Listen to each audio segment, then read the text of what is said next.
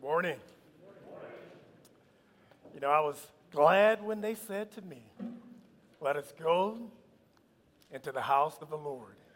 I pray that each of you have been blessed this morning. I know that I have. Thank you so much, worship team, for leading us this morning in worship. And as we continue our journey through Luke chapter 7, we're going to look at a series of verses this morning that contain a question and a series of responses. I thank my fellow elder, Paul Waymeyer, for reading the passages for us this morning, verses 18 through 35. I'm going to also ask that you put a finger in Luke chapter 3. We're going to pop back to that chapter as well as we go through this message. You know, the overall structure of these verses is very interesting. I think you can basically build it into two headings. The first heading would be a question for the ages. The second heading would be Jesus' response to the question. And as we go through this message, let me just put this thought in the back of your mind. Wouldn't it be interesting for each of us to have our personal Q&A session with the Lord Jesus Christ? You know, last week, Pastor Joe Capel talked on the topic of Jesus going off script.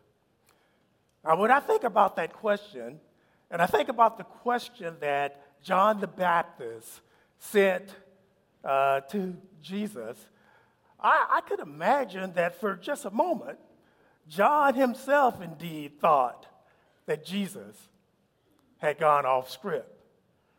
And again, just to remind you of what that question was, let's look at verse 20 of John chapter 7. Verse 20 says, And when the men had come to them, they said, John the Baptist has sent us to you, saying, Are you the one who is to come, or shall we look for another? Now, if you're a bit like me, if anyone appears to be going off script, it's John the Baptist.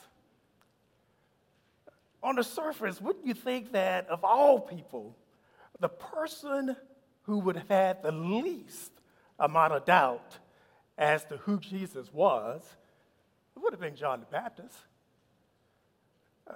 When I look at the scripture record of the life of John and how it was intermingled with the life of our Lord and Savior Jesus Christ, of all people, surely John the Baptist would have had little doubt about who Jesus was. In fact, if you look at Luke chapter 3, turn there and look at verses 21 and 22, hear what the record says about John the Baptist. It says, Now, when all the people were baptized, and when John also had been baptized and was praying, the heavens were opened, and the Holy Spirit descended on him in bodily form, like a dove. And a voice came from heaven, You are my beloved Son, with you I am well pleased. So with that crowd gathered, including John the Baptist, God the Father has given a clear affirmation of Jesus as his beloved Son. Furthermore, John himself gave testimony to the fact that he recognized who Jesus was. This is recorded for us, for instance, in Matthew's Gospel, chapter 3, 13 to 16. Don't turn there. Let me just read that for you.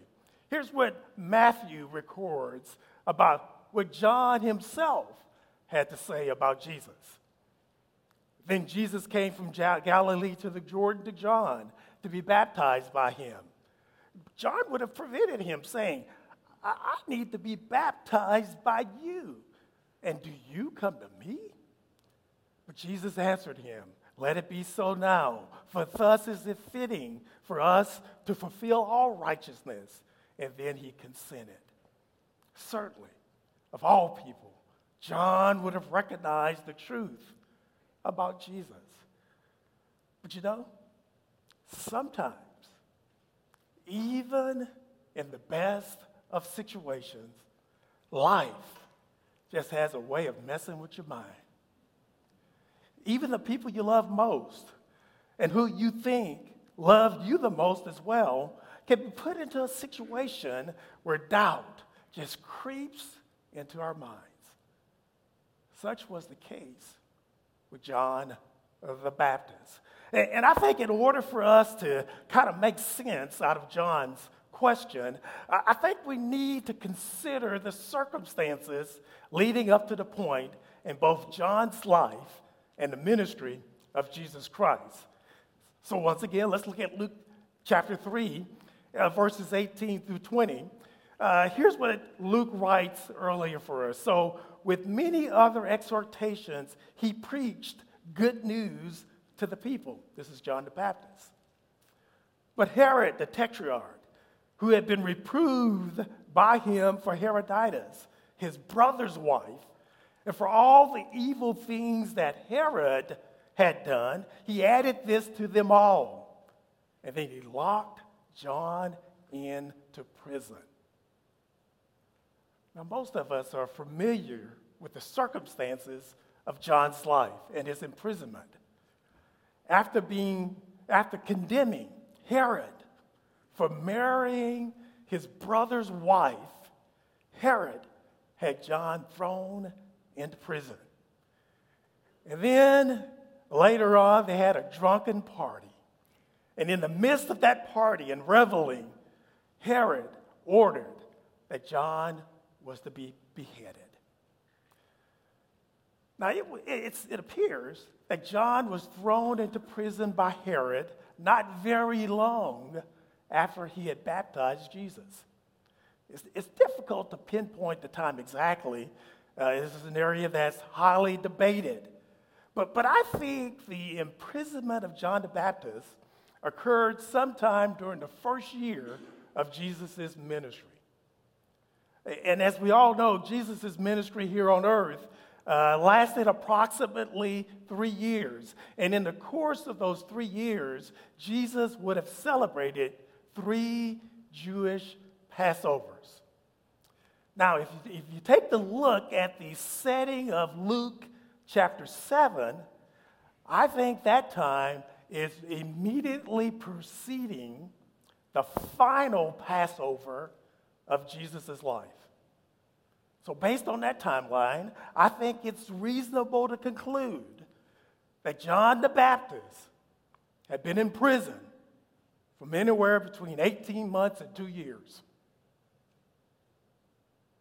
Regardless, I'm very confident that John's time in prison was not just a short stay at the Holiday Inn Express. So after an extended stay in a cold, forbidding prison cell, could you imagine the battle that John must have faced in his mind? And of course, our buddy, Satan, would have taken every chance that he could to rub a little salt into the wounds of this dear saint. He would have taken every opportunity to torment John and tell him how much of a fool he was to put his hopes into a man who was out having a good time with the people. He would have reminded John of this. Where, John, is this mighty kingdom that you've been sent by God to proclaim? You know, the devil is good at taking scripture out of context. I could imagine that he would have played back verbatim to John his very own words. For instance, Matthew again in chapter 3 records, in those days, John the Baptist came preaching in the wilderness of Judea. Repent, for the kingdom of heaven is at hand. For this is he who was spoken of by the prophet Isaiah when he said, the voice of one crying in the wilderness, prepare the way of the Lord, make his path straight. Satan would have whispered in John's ear. Who is this Lord? And where is his kingdom? John, you're a fool for following this man, Jesus. For that's all he is, just a man. Come on over to my side and I'll get you out of this prison. Well, here's the point. I just could imagine that John was struggling just a little bit about what was going on. And so, yes, I agree, it probably is easy to read into John's question a measure of doubt. But you know, as I've been praying over this passage and asking the Holy Spirit to provide illumination and guidance, the thought has occurred to me that maybe something else could have been going on in John's mind just as well. You know what? I base that fact on what John didn't ask. On what John didn't ask. Well, let me see if I can put myself into John's shoes and show just a little bit of empathy. Now, if I had been sitting in a prison cell for 2 years after doing what I thought was the right thing to do because God had given me a task to carry out, and if I had lived my entire life with one purpose in mind, and if I had lived on a diet for years of grasshoppers and honey, and if my personal fashion statement included never cutting my hair and wearing high-end camel skin clothing, and if I found myself in prison, I think somebody would have to answer a few questions for me. And I probably would not have started out with, "Are you the one?" I'm just saying. Now, don't look at me funny. I think there's probably someone out there that's probably got the same thought going through their mind. My first question would have been, "Hey, man, come on. Get me out of this place." But that's not what John asked. Instead, he asked, "Are you the one?" And maybe it's because he had some doubt. But folks, I think that's maybe just selling the brother a little bit short. 18 months to 2 years? That's a long time to wait, right? But that's exactly what John the Baptist did.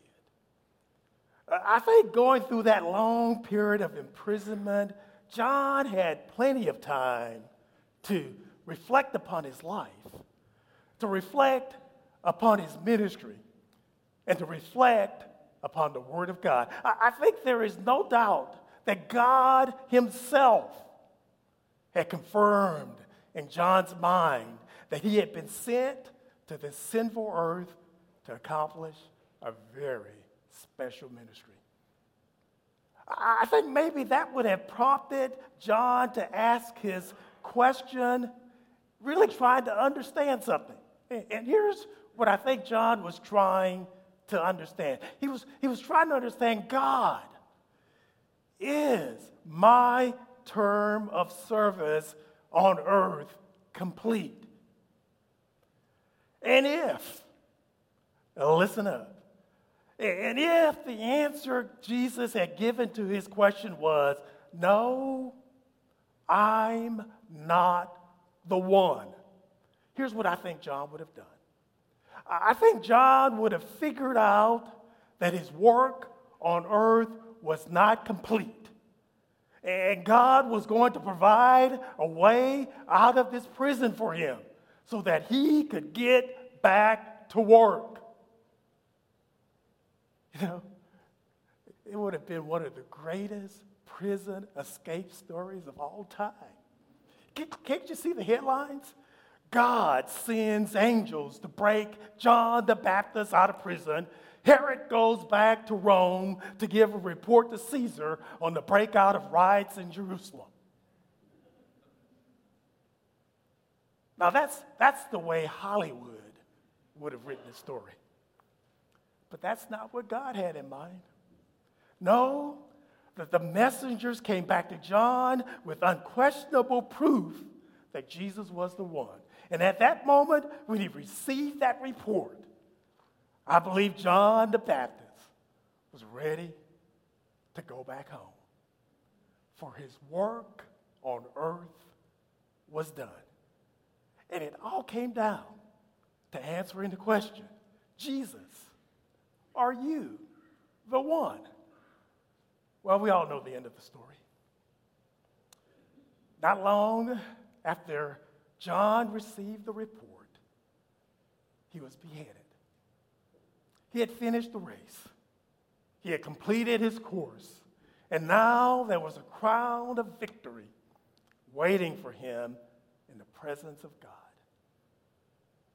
A question for the ages. So that brings me to point 2. And we're going to look now at how did Jesus respond to that question. And the way he responded, I think, is very interesting. And first of all, Jesus responds with an indirect reply to John's question. Let me read verse 22 again. And he answered them, "Go and tell John what you have seen and heard. The blind receive their sights. The lame walk. Lepers were cleansed. The deaf hear. And the dead are raised up. And the poor have had the good news preached to them." You know, to answer that question from the faithful servant of God, Jesus chose to provide concrete evidence about who he was. You know, while he was in prison, there can be no doubts that John had received many reports concerning the ministry of Jesus Christ and what he was doing. So God gave John a first-hand account of what was going on. You know, it's good to have people you can trust to provide answers when you're going through difficult times. John so trusted these 2 messengers, it was as if he was seeing it with his own eyes, as if he was hearing it with his own ears. You know, not to drift too far from the story, but you know, it's nice to know that with all the turmoil, wouldn't it be nice to know with all that's going on in our country, all the turmoil, that we can find somebody we trust? When times are tough, you need to be able to have confidence that you're getting the truth and hearing the truth. And as disappointed as I am in the lack of leadership that we have in our country today, I'm also equally and probably even more disappointed in the gullibility of God's people. No, the Apostle Paul said it well. "O foolish Galatians, who has bewitched you?" For people who have the Spirit of God residing in us, we should be better at discerning who's lying to us and who's not. Like John, you know what we need to do? We need to go lock ourselves up into prison. We need to go lock ourselves into the prison of our prayer closets with our Bibles and beg the Lord to show us the truth instead of investing all of our free time on the internet, watching cable news, or listening to our beloved favorite talking head. I know. You guys are probably thinking, Al, who has bewitched you?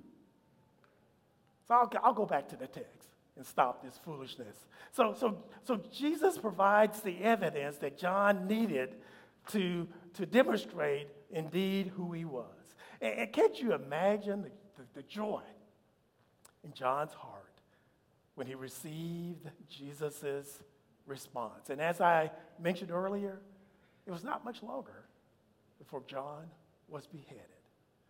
You know, when Jesus heard about John's beheading, Scripture records that he went to a desolate place where I imagine that he prayed to the Father about the blessing of John's faithfulness.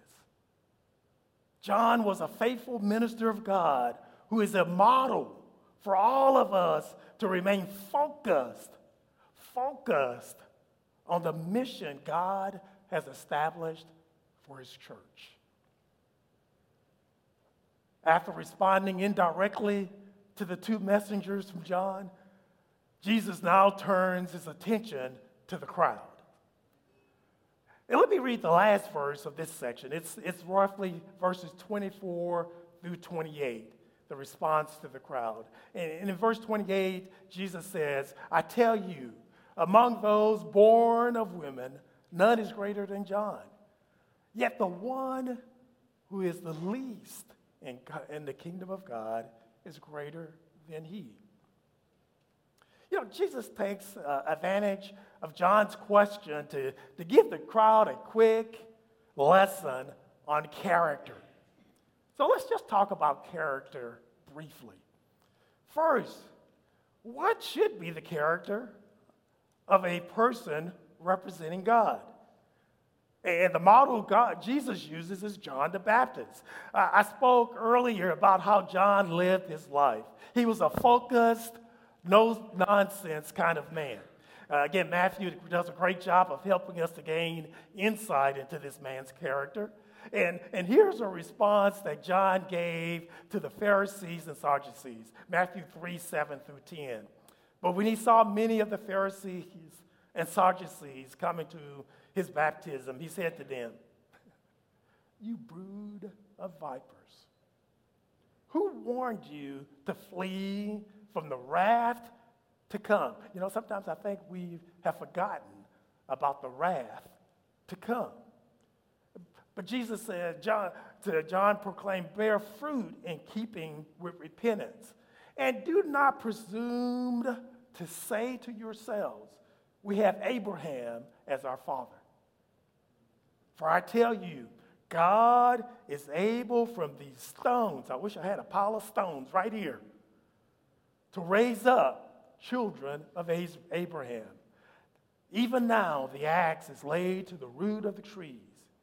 Every tree, therefore, that does not bear good fruit is cut down and thrown into the fire. A brood of vapors. John was not a seeker-friendly or seeker-sensitive kind of preacher.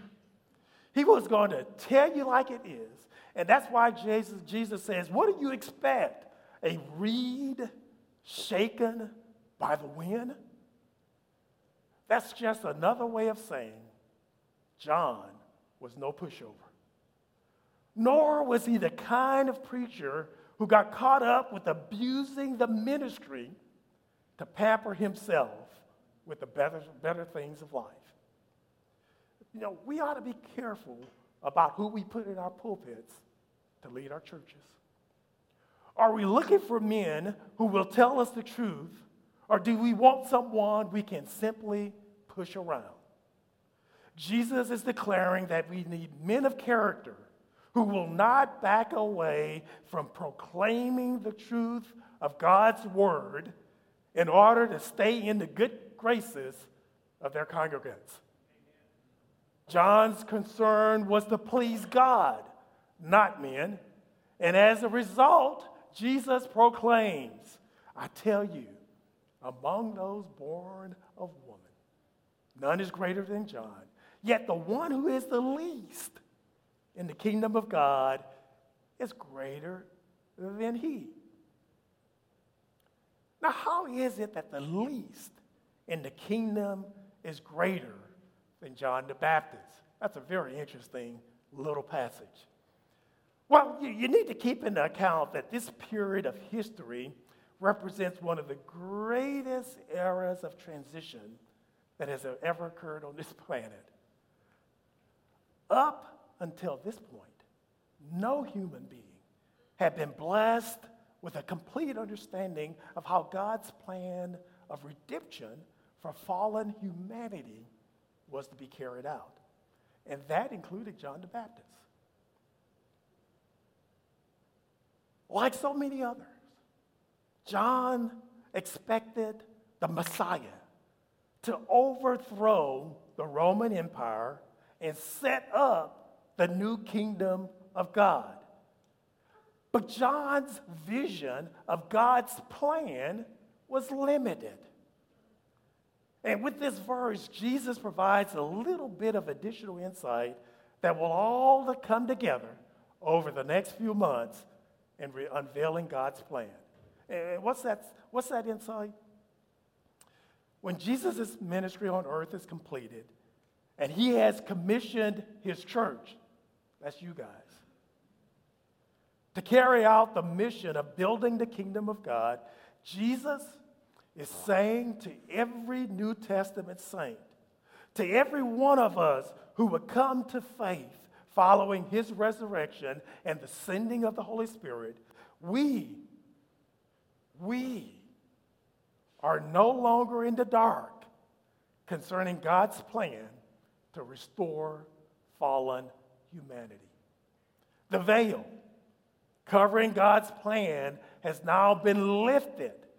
We have knowledge that John the Baptist and all of the pre-church saints never had. We know what God is up to. And because of that greater knowledge, we have the potential to impact the kingdom of God to a greater degree than even the greatest man ever born of woman, John the Baptist. Now, with that greater potential also comes a greater responsibility and a greater opportunity. John's message was primarily a message of repentance. Our message is the full message of reconciliation through the gospel of Jesus Christ.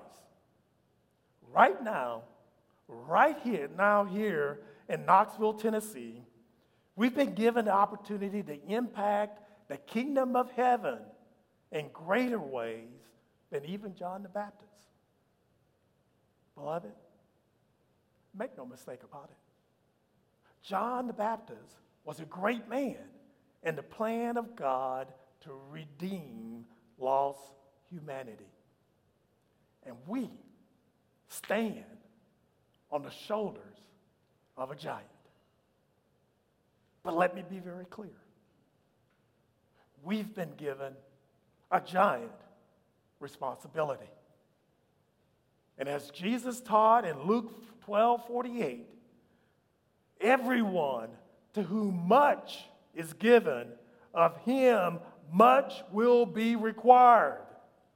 And from him to whom they entrusted much, they will demand the more. You may be the newest member in the body of Christ. But now that you know the rest of the story, it is your responsibility to stand strong, like John the Baptist, and tell the story of Christ. Let me ask you a question. As a New Testament saint, if you had been locked in prison for 2 years, and God had given you the opportunity to ask him one question, what would you ask for? Would you have the guts to be like John the Baptist and focus your question on the work and person of our Lord Jesus Christ? Or would you have seized the opportunity to beg God to send in the corporate jet and get you out of jail? Would you have been able to keep your focus on the kingdom agenda? Or would you get caught up in the frenzy to protect your constitutional rights or things that truly only matter in this life? I'm telling you this morning, I'm just a bit concerned about what the majority of truly born-again believers, given the opportunity to ask Jesus one question, I'm concerned about what you would ask. I'm concerned because I don't hear many believers today talking a whole lot about the agenda of the king. Instead, our focus seems to be primarily on temporal things. What question would you ask from whatever prison you're in right now? Could I make a suggestion? Could you ask the master this question? Jesus, have I lived up to my potential of being greater than John the Baptist? Jesus, have I lived up to my potential of being greater than John the Baptist? If that's not on your mind, then I think you're missing the point of why Jesus, why God is letting you continue to live on this planet. True greatness is not about some short-sighted emphasis on, and you fill in the blank, but it's all about maintaining a focus on what is important to God. Now, just before I get to that last response Jesus gave, it's interesting that the Holy Spirit moved Luke to insert a parenthetical thought towards the end of this passage of Scriptures. It's verses 29 and 30. Here's that parenthetical thought that Luke just sneaks in the narrative for us. Here's what he says. He says, when all the people heard this, and the tax collectors too, they declared God just, having been baptized with the baptism of John. But the Pharisees and the lawyers rejected the purpose of God for themselves, not having been baptized by him. So as I pointed out before, John's baptism had to do with the issue of repentance. Unlike the many who heard John's message and indeed were moved to repent, the Pharisees were having nothing of it. They rejected John's message of repentance. The Pharisees were guilty of many things, but I think their darkest sin was the condition of their heart. They had a very, very dark and hardened heart. It darkened the way that they thought about things, especially how they viewed other people.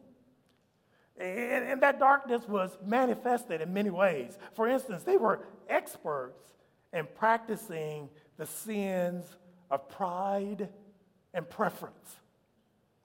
It led them to separating themselves from those whom they considered not worthy of being counted as members of this exclusive group, of their exclusive group.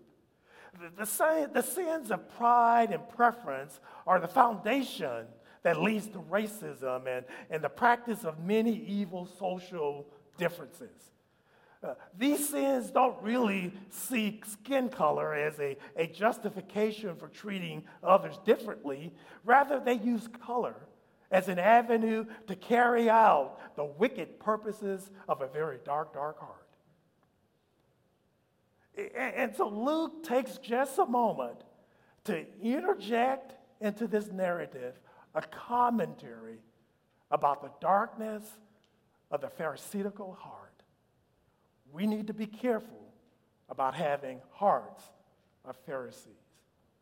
And so in interjecting this into the narrative, Luke sets up the last response of Jesus so perfectly.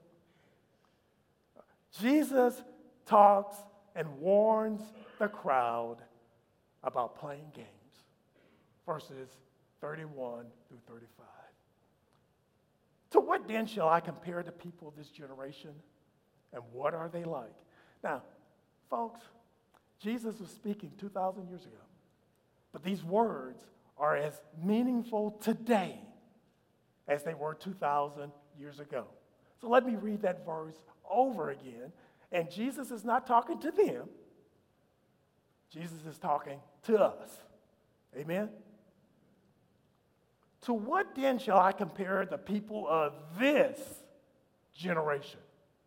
And what are they like? Watch out. They are like children sitting in the marketplace and calling to one another. You play the flute for you, and you do not dance. We sang a dirge, and you did not weep. For John the Baptist came, eating no bread and drinking no wine, and you said he has a demon. The Son of Man has come eating and drinking, and you say, look at him, a glutton, a drunkard, a friend of tax collectors and sinners. Yet wisdom is justified by all her children. Now here's what's going on. Jesus had decided to use an ancient game played by Jewish children to make a big point. To play this game, the children were divided into two groups. They would decide which of the two groups would do the calling, leaving the other group to respond appropriately. At least that's the way the game was intended to be played. But we know how little children are, don't we? They switched the rules of the game to fit their fancy. Jesus therefore uses this childish behavior to teach a lesson about the fickleness of grown-ups. It's one thing for children to play a silly game and change the rules to suit their fancy, but for adults to engage in this same type of foolish behavior reveals the depravity of their hearts. So what was the changing of the rules that Jesus was so concerned about? It had to do with the message from God. Both John the Baptist and the Lord Jesus Christ were proclaiming the will of God. It was the same message, but given in two different but complementary ways. John was focused on the hard teaching of repentance. Jesus also told men to repent. But in addition to the message of repentance, he added the good news about the grace of God which brings about salvation. It is recorded, for instance, in Mark chapter 1, verses 14 and 15. Now, after John was arrested, Jesus came into Galilee proclaiming the gospel of God and saying, the time is fulfilled and the kingdom of God is at hand. Repent and believe in the gospel. Both messengers and their messages were rejected by the nation of Israel. And because of this, Jesus likened the leaders of Israel to little children who didn't know how to give a proper response when God had presented them the opportunity to do so. Instead, the Pharisees, acting like little children, refused to accept John's solemn message of repentance. And likewise, they rejected Jesus' glorious message of salvation. So what did they do? They accused John of being demon-possessed. And then they turned right around and accused Jesus of being a glutton and a drunk. Either way, because of the darkness of their hearts, they rejected both messages. It was a no-win situation because they simply had their minds made up. For them, the message from God was dead on arrival. Okay, I'm going to get in trouble now. Because you know what the message and the response of the Pharisees reminds me of? It reminds me of how we deal with tough issues today. We divide into camps, and the primary objective is to reject whatever comes from the other side, even if it agrees with biblical truth. It doesn't matter whose idea it is. If it does not originate from my group, then it's got to be evil. For instance, let's say we divide into two major groups. Group A, Group B. And let's say that Group A comes up with the idea that everyone has to be in bed by 6:37 p.m. And they have all the data from the best experts in the world justifying theirs is the best solution. After hearing Group A's plan, Group B automatically declares it just ain't so. They claim that Group A is misrepresenting the data and you just can't trust anything they say. After all, the true experts in the world have the data to support that going to bed at 6:38 p.m. is the best solution. And so the war is on. Now here's the really funny thing about this story. Let's just reverse the order. If Group B had started off with saying that 6:37 p.m. was the best time to go to bed, now remember earlier that was Group A's position. But if B had started off with that premise, their plan would have been shot down by Group A because Group A would claim that 6:38 is the best time. Well, I think you get the idea of what I'm saying, right? Amen? And I know you think it's a little bit silly, don't you? Well, we must pay attention to the fact that that's what's going on in our country right now. And guess what? It is a bit silly. But it seems like we're playing like children over some very serious issues. I think we've forgotten what the Apostle Paul taught in 1 Corinthians 13:11. When I was a child, I spoke like a child. I thought like a child. I reasoned like a child. Oh, beloved. But when I became a man, I gave up true childish ways. Are we ready this morning in the household of faith to give up childish ways? Look, I don't expect people in the world to behave like adults. They just can't help themselves. They just can't help it. Another way of saying that is, guess what sinners do? They sin. Why do we expect anything different? But when born again believers in the Lord Jesus Christ revert back to childish ways, I get just a bit concerned. And so did Jesus. And that's why he closed out this response with the following little statement. Yet wisdom is justified by all her children. Here's what Jesus is alluding to, and I'm almost done. I appreciate your patience.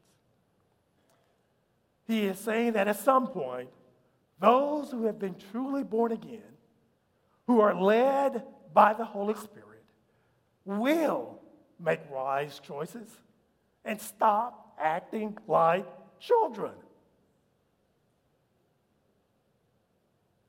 You want to demonstrate that you're a child of God? Well, stop being tossed back and forth by the whims of men and stand up for the truth of God. Jesus declares that it's time to stop playing childish games.